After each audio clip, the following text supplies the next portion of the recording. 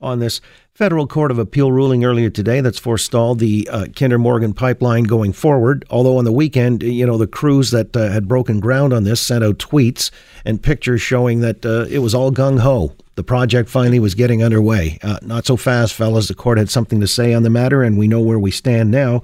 And it's caused great consternation in many precincts across the land. Of course, there's much joy on the left coast. You got Premier Horgan out there talking about it being a great day. Elizabeth May, ditto, and certain Indigenous groups and environmentalists. Let's get Joe Oliver in here, the former federal Minister of Finance and of Natural Resources, to gauge his reaction. Mr. Oliver, it's always a pleasure to have you on the Oakley Show. How you doing? I'm doing just fine in spite of this rather bad news for the country. For the country. So let's just flesh out your reaction. Why do you say so? Well, look, we're confronting now the fact that Canada's basically vast resources are landlocked and will be for a additional period of time. If it's not remedied, it's going to cost the country hundreds of billions of dollars ultimately in lost economic opportunity, tens of thousands of jobs, billions in foregone revenue to governments for critical social programs. Meanwhile, the harm is felt every day by ordinary Canadians across the country, even though many don't realize it yet. The issue is most people, I don't think that's true in Alberta, but in the rest of the country, most people don't always connect the dots between pipelines and emergency room lines and between resource development and support for human resources. The money that would come in as a result of the development of our natural resources and their export to overseas market would make a huge difference to Canadian prosperity.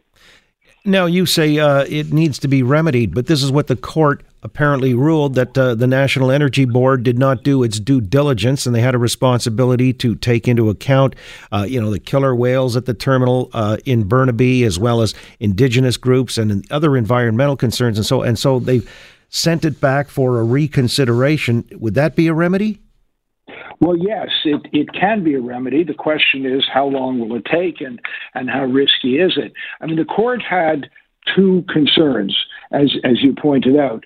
The first related to consultation with Aboriginal groups, even though many of them, hundreds of them actually, were on side, and hundreds of millions of dollars that they were hoping to get from participating in this process is on hold. But the court said Canada is required to engage in considered meaningful two-way dialogue.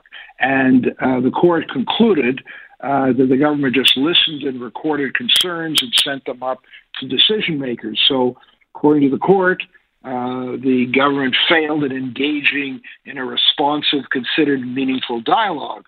So, the question is, when the government goes back and tries to reestablish that dialogue, related to project impact and accommodation measures, which are the two issues that were considered critical by the court, how long will that process take, and what will the result of it be? The court has not gone so far as to give Aboriginal groups the right of veto, but they certainly want their concerns to be respectfully considered and there to be a dialogue. Now, there's some groups, as we know, that are in favor, but others are unalterably opposed, and I'm not quite sure what kind of dialogue results from that. Is it a dialogue of the deaf, and how long does such a dialogue take? So that's one issue. The second issue is the NEB, according to the court, unjustifiably excluded project-related marine shipping from the definition of the project. Yeah, how could they have that's an oversight I can't believe that would have been made. I mean, wouldn't that be one of the first considerations? Well, I think they didn't consider it to be an oversight. They just didn't think that when you analyze a pipeline project, they thought you just analyze that project and the immediate environmental consequences of building it and running it. Just like most people didn't think you'd have to take a look at the GHG emissions downstream from the project, which is to say the emissions from transportation, from cars and trucks and airplanes. Oh. Who would have thought that the National Energy Board would have to consider that? Well, now, according to this new Impact Act, they will have to, which is why the Trans-Canada Energy East project was killed. So I guess the NEB didn't think that marine impact was something they had to look at when they examined a pipeline. Well, the court said they were wrong, and now they're going to have to.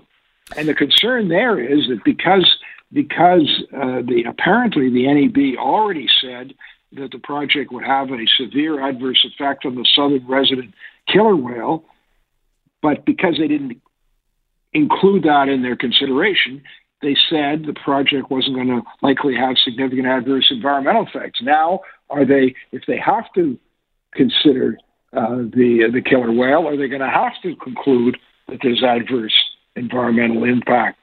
And then what do they conclude about the whole project? So, yeah. I mean, there are issues that, it's kind of complex. Overly complex, perhaps. But let me ask you, Joe Oliver is with us, the former federal Minister of Finance and Natural Resources. Now, because it seems like I recall something in the day where your government, and I think you might have been in charge of the file, you wanted to guarantee that approvals were expedited of projects, because Bill Morneau earlier today, the finance minister in the Liberal government, said we inherited a flawed process for reviewing the project. Weren't you guys like one review and done per project? Wasn't that the idea under your?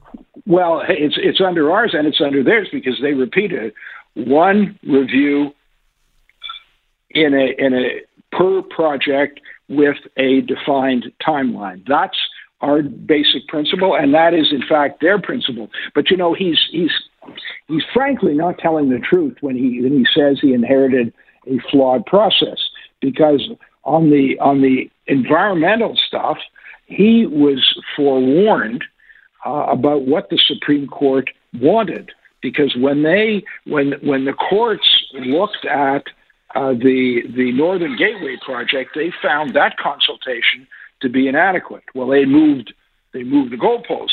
We didn't know what adequate consultation really was supposed to mean, but they told us.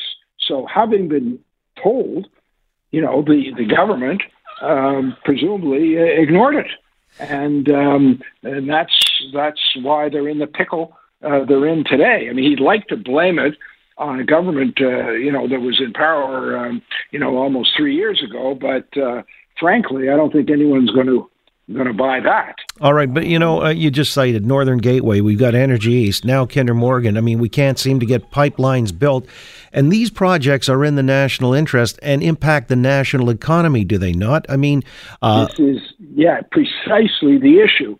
I mean, imagine we have 171 billion barrels of proven oil reserve, the third largest in the world, 10% of the total on the face of the earth, and it could, with technological improvements, go up to 300 billion.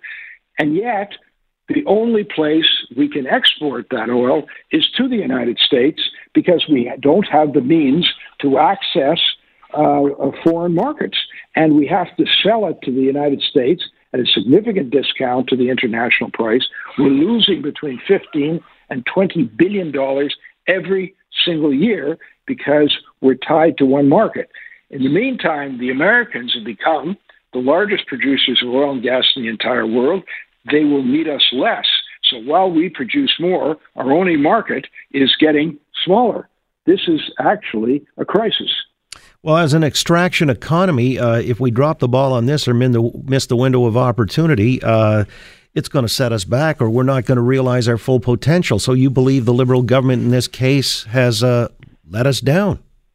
Oh, they've let us down in a profound way, because, they turned down the Northern Gateway. They created a regulatory impediment to Energy East going ahead, and now they've put us in this pickle with a project that they just nationalized for a price of $4.5 billion in addition to the cost of construction. So we're sitting there, and it can't even be built.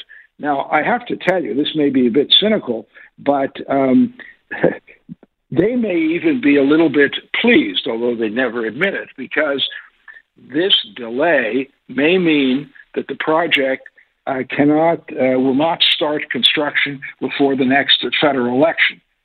So they will not have to send in troops to confront civil disobedience at the construction site and remove Aboriginal elders and environmental protesters.